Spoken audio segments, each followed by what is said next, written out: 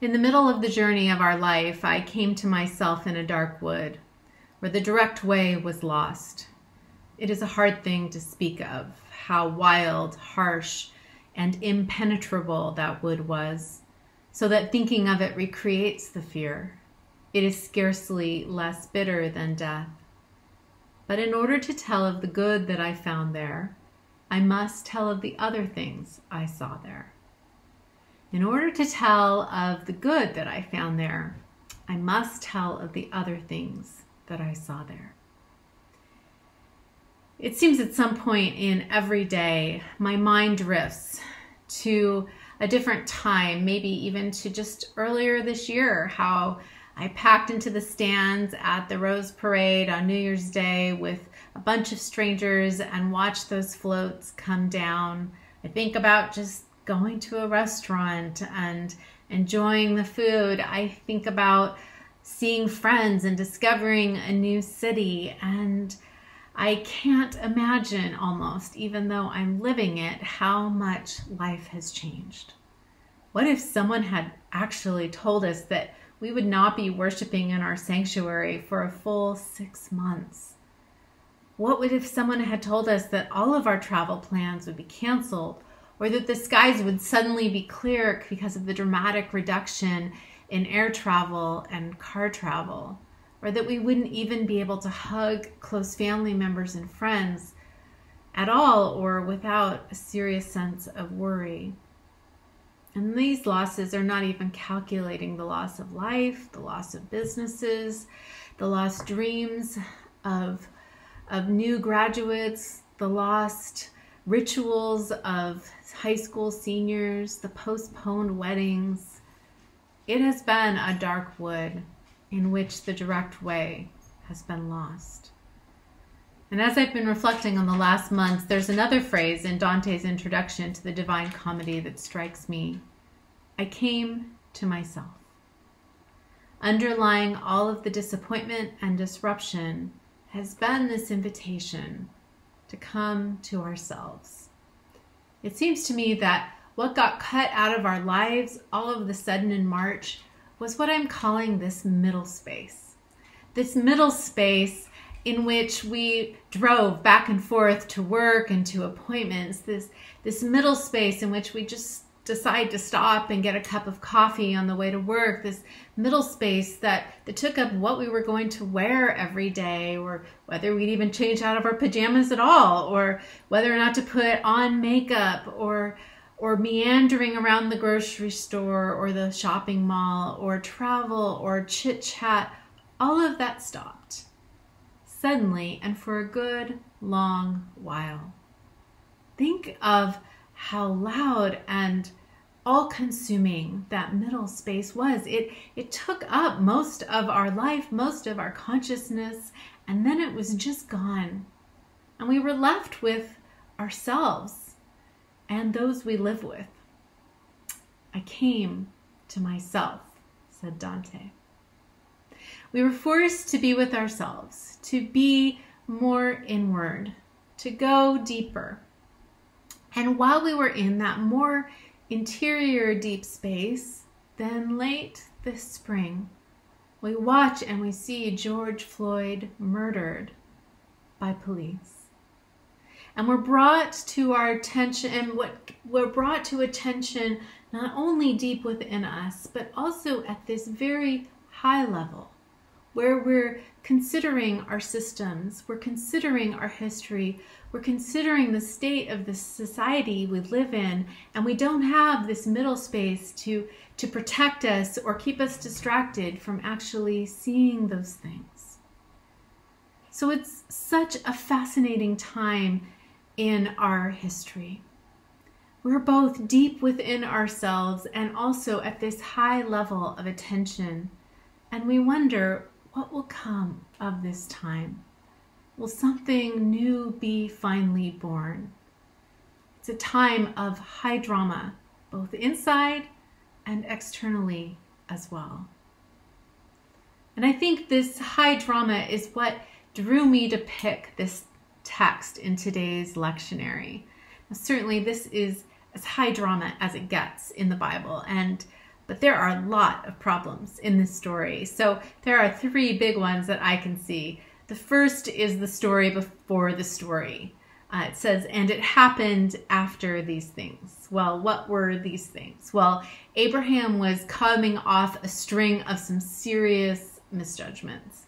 First of all, he had told a local ruler, Abimelech, that his wife, Abraham's wife, was actually not his wife, but his sister, because he was so afraid that Abimelech would find his wife Sarah beautiful and want to take her as his wife. And in order to do that, he would kill Abraham. So in order to protect Abraham's own life, he actually said that his wife was his sister. And Abimelech then found out. Abraham then swore an oath of loyalty to Abimelech, replacing what was supposed to be his loyalty and his covenant to God. So that was misjudgment number 2.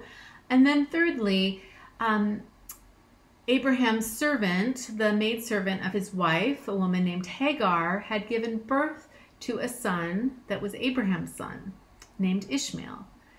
And Sarah, Abraham's wife, was so jealous of Hagar that she mistreated Hagar, and it was so bad that Hagar decided to flee into the desert and nearly died of starvation and heat in the desert. So it was after these things, not shining moments of faith for Abraham for sure, after these things that Abraham hears God ask him to sacrifice Isaac. Now here's problem number 2 in the text. As we mentioned, there is another son besides Isaac. But in this text, God says, take your son, your only one whom you love, Isaac.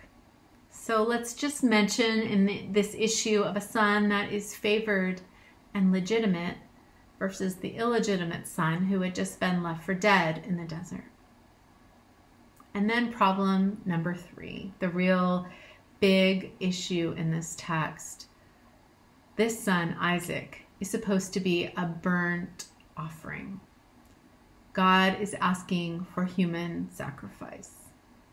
There's this terrible phrase in verse 10 where Abraham took the cleaver to slaughter his son. Took the cleaver to slaughter his son. Just allow that to take your breath away for a moment. Now, this is where I sincerely hope that this story is metaphorical, because both Isaac and Ishmael are going to have some serious trauma issues if this is true. But although the events in this story may not have actually happened this way, the story does reflect realities in our world, even contemporary realities. And we shouldn't just rush over them because it can cause problems without actually naming them. This week I read a story in the New York Times about the ancestors of Williams Carter Wickham, a Confederate general whose bronze statue stood in Richmond, Virginia. His great-great-grandson used to walk by the statue and think, well, that's pretty cool. My great-great-grandfather there up on a pedestal. But then he and his family began to learn the story of General Wickham. They learned that he had owned 275 slaves. They learned that they had a hidden part of their family, that General Wickham had fathered other children with his slaves, that these people had the same DNA as they did. And so they met together, these descendants of General Wickham from 2 different lines, and they stood in front of that bronze statue and asked themselves how they were going to reconcile the complicated history, the legitimate and the illegitimate history that defined all of them. The white descendants ended up asking local officials to take down the statue and were ignored, and it wasn't until this last week that protesters toppled it that it finally came down. So there are still stories of legitimate and illegitimate sons, and we are invited tell the truth of these complicated stories. There are still parents that choose to sacrifice their children in one way or another for what they think is the call of God. And we need to tell these stories rather than gloss over them. And we must name that there is this story in our scripture and be careful with how we engage with it, certainly. But I do really think that we can do both. We can say this is a terrible story, but also that it has an invitation to us as a story and asks us profound questions. Gerhard von Rad, one of the great biblical scholars in the last century, called this story an Anfechtung, a German word which means a soul-shattering temptation or trial. Most of us know about these. In this story, it says God asks Abraham to do this in order to test him, to kill his son in order to test Abraham's faith. Now, I'm not sure that God actually tests us in this way. I'm not even sure that God would need to. Life seems to have and bring enough of these Anfechtungs, these soul-shattering temptations on its own terms. Most of us, if we're paying attention, will have soul-shattering moments. We'll have moments when everything is called into question. We'll have times when we are asked to surrender everything that we hold dear. We'll have a series of invitations to let go of those things we are deeply attached to. It's fair to say we're in such a season as a planet, as a nation, as a community, and as a congregation. And maybe God isn't testing us, but maybe God is inviting us to listen to the complexity of our stories, inviting us to let go of what we thought defined us, inviting us to surrender our deeply held assumptions and tightly held attachments.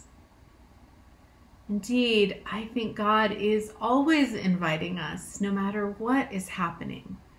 But the invitation of this season is particularly stark, particularly urgent, particularly difficult to ignore. I am not a gardener, but I do love flowers, and especially dahlias. And last year I decided to try, now that I'm back in California, I decided to try to buy 2 dahlia plants. And I planted them in a sunny spot in my yard, and one survived and one didn't do great. But this year I thought, okay, I've got more attention to give to my garden, not going anywhere. And so I might as well try to plant dahlias. And so I ordered in the spring some tubers. And they said they would send them to me when they were ready to be planted in my zone. So every day I checked my email to see if this was the day that the tubers were going to be coming in the mail. And while I was waiting, it turns out that the dahlia plant that I had planted last year that did well started to grow up. And now I have another dahlia plant that I hadn't planned on this year, because it turns out dahlias are perennials, which probably isn't a surprise to most of you, but something I didn't know because, as I said, I'm not a gardener.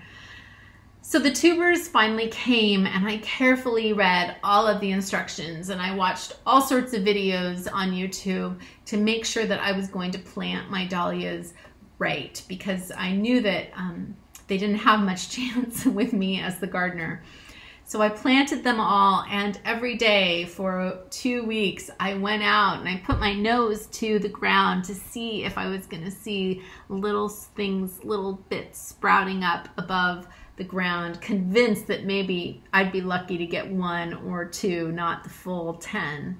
But it turns out that most of them have come up now, and they're about this high. And right before I went and preached the sermon, I went outside, and one of them even has a bud on it. So I may even have a flower this week, which one flower would be a success for me. But a few weeks ago, I realized that this journey with my dahlia bed really feels a lot like how I'm experiencing the world right now, how I'm thinking about our church, how I'm thinking about the future. It feels like we've been given this flattened bed of dirt, that everything is gone and there was nothing, everything that was growing has been somewhat flattened or cut down. And that we're just watching and waiting to see if anything's going to grow back. If some of the things that we planted, if those are going to come up and start to shoot out. We're waiting to see, is there something new that we need to plant? What else should we be doing or adding to our garden? Can we cultivate a sense of curiosity and trust even when things feel barren and unsure? Can we keep watering our plot of dirt and open our souls to the sun of God's love so that new shoots can grow up? Abraham arrived on that mountaintop stripped of all that he held most dear. And some of those things needed to be stripped away from Abraham for sure. But the pain was nonetheless terrifying and debilitating. And when he had surrendered everything, the voice of God came to him and he raised his eyes and saw a ram caught in a thicket. God provided a new way. Without a middle space to distract us, can we finally hear the invitation and learn to wait to see how God provides an answer? And Abraham called that place Yahweh Yireh. God sees. God sees. God sees our overly attached attachments. God sees the full truth behind our glossy stories. God sees what is underneath the barren ground. God sees and God invites us to look. Look for the invitation. Look for the way forward. Look for what we could not have predicted and didn't know to expect. Look for grace and truth and compassion and justice. Keep looking. I don't know what is ahead or how it will all turn out. We certainly are all in a dark wood, but let's keep watching. Let's keep listening. Let's keep following the invitation to see what will be provided. In the middle of the journey of our life, I came to myself in a dark wood where the direct way was lost.